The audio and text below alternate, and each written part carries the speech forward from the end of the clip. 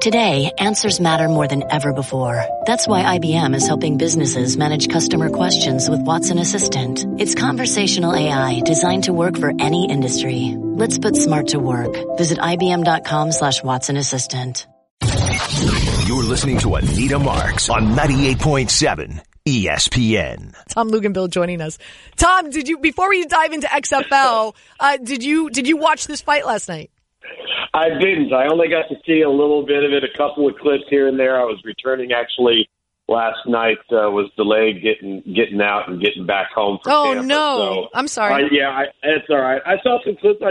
What I marvel at with these two guys, and forget about who's the better fighter, just pay attention to their builds, right? I mean, I'm sitting there and I'm watching Tyson Fury and I'm seeing his arms hang down to his calves. And it's just these mammoth fighters. And you look at them physically, and to me, I just marvel at that. There's just such a different look to those two dudes. It was unbelievable. It's so funny. So on Saturday, one of my producers, Joel, he said, I'm putting money on Fury, #dadbod. And I said, Dad bod. Okay, full disclosure, Tom, I'd never heard that. I said, Dad. You never heard dad bod? No. And I said, Dad, what is? And I looked at Joel. I said, what? And he says he has a dad bod. And I'm like, a dad bod? What is that? And he's like, a dad's body. And I was like, oh, okay. So it's been a topic of conversation on the show this weekend. #dadbod. Apparently this is a thing. But anyway, yeah, I mean, if you do, just based on physique alone, one would think that Wilder would win, right? Right.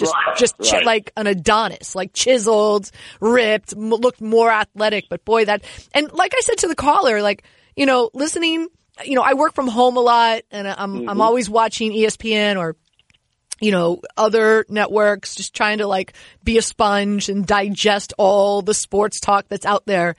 And everybody was on Wilder. It's just funny now to sit back. I was listening to Teddy Atlas this morning and, all Wilder has is a punch. He's really not a great boxer. Well, why wasn't anyone saying that before the fight? I know, now it's easy, I mean, right? come on. Really, yeah. Oh, anyway. All right, let's talk about you and the XFL. Now, you and Diana Rossini were on the sidelines for the Houston-Tampa game. Boy, 34-27. That was a fun one. Really the first, barn burner so far in the XFL. What was that like being on the sidelines there? Well, there was a lot of energy. Tampa Bay, 0-2 coming into the game, had yet to play a home game. So it was a good atmosphere. I think the fans were enjoying it. And listen, I had told you throughout the week, I was like, I know Tampa's 0-2, but if they don't turn the ball over, they're not a bad team. That's a huge but in capital letters in bold print, Tom. I know. And the thing is, we got about halfway through the second quarter, and Mark Trestman walks up to me, the head coach of Tampa, and goes, it's amazing what you can do when you don't give the ball to the other team. And I said, you're exactly right. And then, sure enough, they get down to the wire, and what do they end the game with? An interception in the 2-minute drill. So 0-3 is tough start, man. When you only got 10 regular season games, 0-3 is big. And they just can't quite seem to put every little thing together that they need to. And then, you've got Houston on the other side, and it's almost as if everything they dial up is gold. And that quarterback is just so dynamic and made so many plays yesterday. Really, the plays that separated Houston from Tampa Bay were some of the plays where, P.J. Walker's under duress. It looks like he's going to get sacked, he's going to get hit, gets the ball out, and makes the play. And there was maybe less than a handful of them, but they were the difference in the game. P.J. Walker, quarterback for the Houston Roughnecks, 24-36, 306 yards, and 3 touchdowns, 0 interceptions, a 120.8 QB rating. So with those 3 touchdowns yesterday, that makes 10 touchdowns on the season so far for P.J. Walker. I'm trying to think. Who did I have on the show yesterday? Oh, John Murray, executive director of Westgate. And I said, hey, where are your MVP odds? And he said, oh, I haven't thought about that. I might have to add. Really? Yeah. I was like, you got to get him out because my money's on PG Walker, dude. I'm like, why nobody has MVP odds out on the XFL yet? This is a league that embraces gambling. Get with the program, man. So no doubt. So man, yeah, and you and I, you've been so kind to join the show every Sunday now, and I'd love to make this a weekly thing as long as the XFL is active and attractive. But you and I talk about it a lot. This league more than anything else comes down to quarterback play. And no Aaron Murray yesterday for the Vipers. They went back and forth with Cornelius, which by the way I think is such a cool name. Cornelius and Flowers.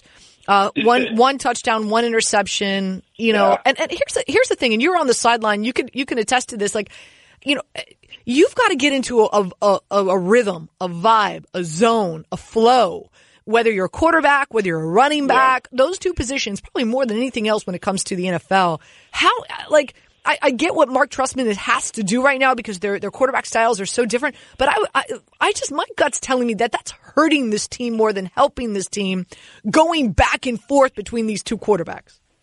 Yeah, and really with no rhyme or reason, too. They're not saying, okay, we're going to go 2 series with you, then we're going to bring you in, Quentin, you're going to get your package. Next series, we're going to go back. It's just random, right?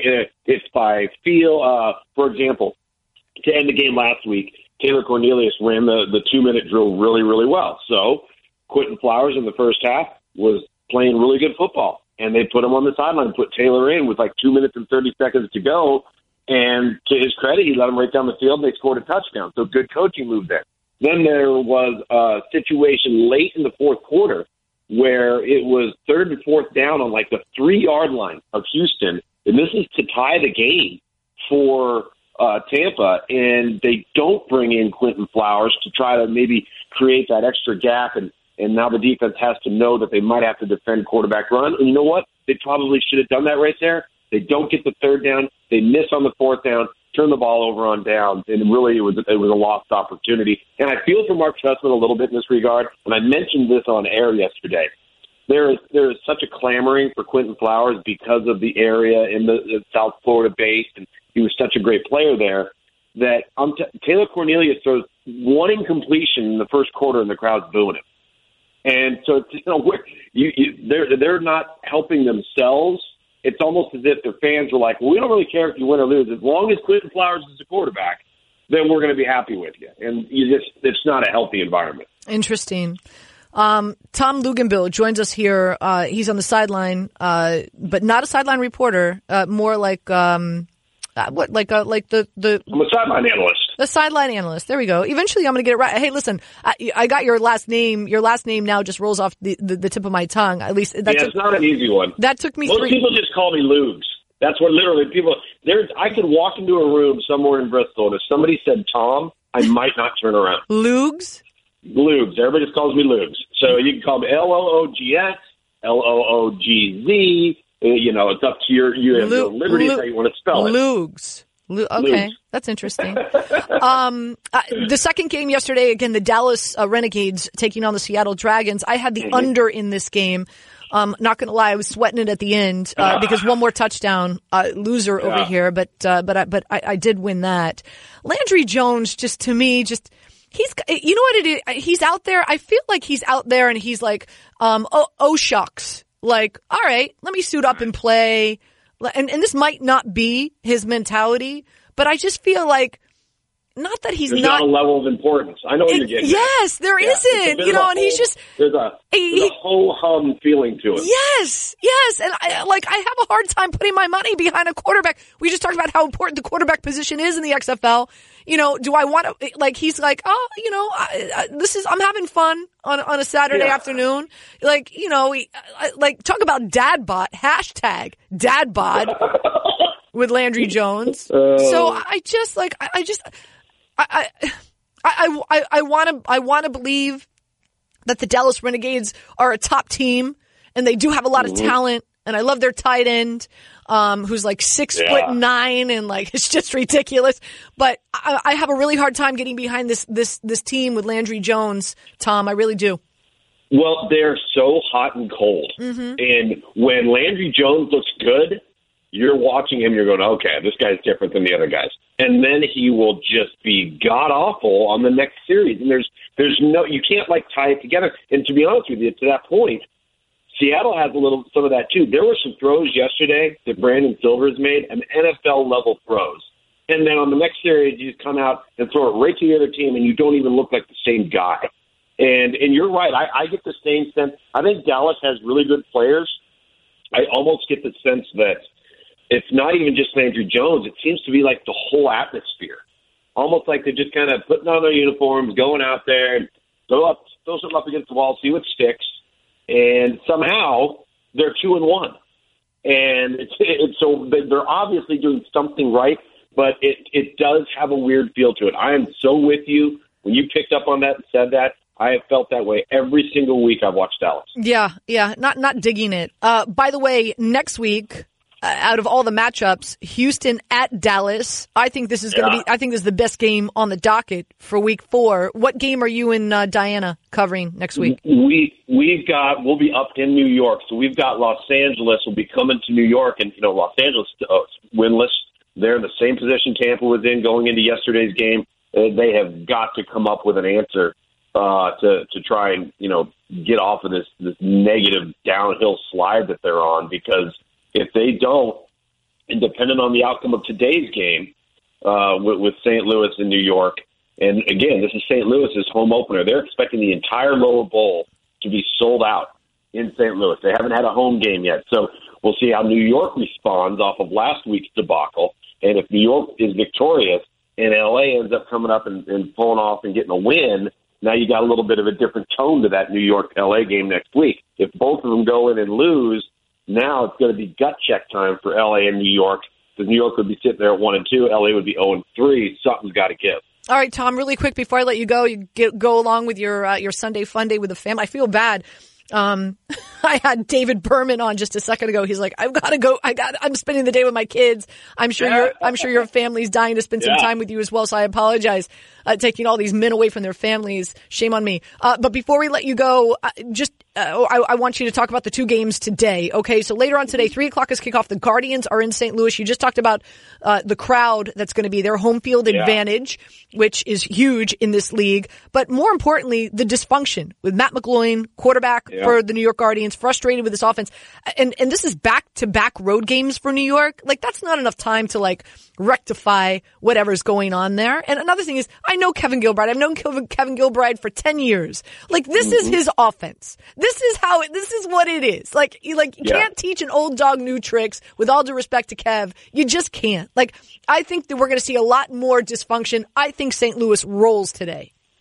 Well, it's going to be interesting you say that, because I talked to Cole Kublik, who is my counterpart on the ESPN Sunday crew, and he said their coaches' meetings are great. Matt McGloin owned everything. There were no excuses. He said they came away from their coaches' meetings feeling like this team might be more mended than they expected it to be. And like you said, it's 1 week's time, right? And you either move on or you dwell on it, and then it ends up biting you, and St. Louis will roll if that's what happens. The reality of the situation is, I think St. Louis is the better team anyway. Regardless of what mindset New York goes in with, I think the home field advantage, I think Jordan Ta'amu, everybody's talking about Cardale Jones, everybody's talking about P.J. Walker, and they should be. The highest ceiling for development in terms of improvement from week 1 to week 10 resides in St. Louis. I think Jordan Ta'amu has a chance to be really good. So I like your call there on St. Louis. And then, again, I mentioned briefly L.A.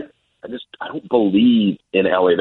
There's so many missing components to their team structure right now that I don't know what to make of them, and I don't feel confident that they feel confident going into each and every game. Yeah, and one thing I'm going to be keeping an eye on, and knowing Pep Hamilton, two players were traded from LA to DC. Yeah. Wide receiver Rashad Ross and defensive end Anthony Johnson.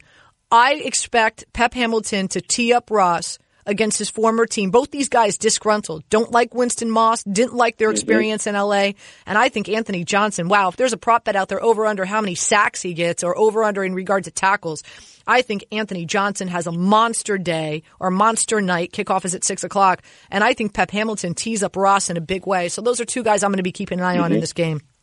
Yeah, I would totally agree with that. I think Anthony Johnson, aside from Coney Ely at Houston, I think Anthony Johnson's the best pass rusher that the league has to offer.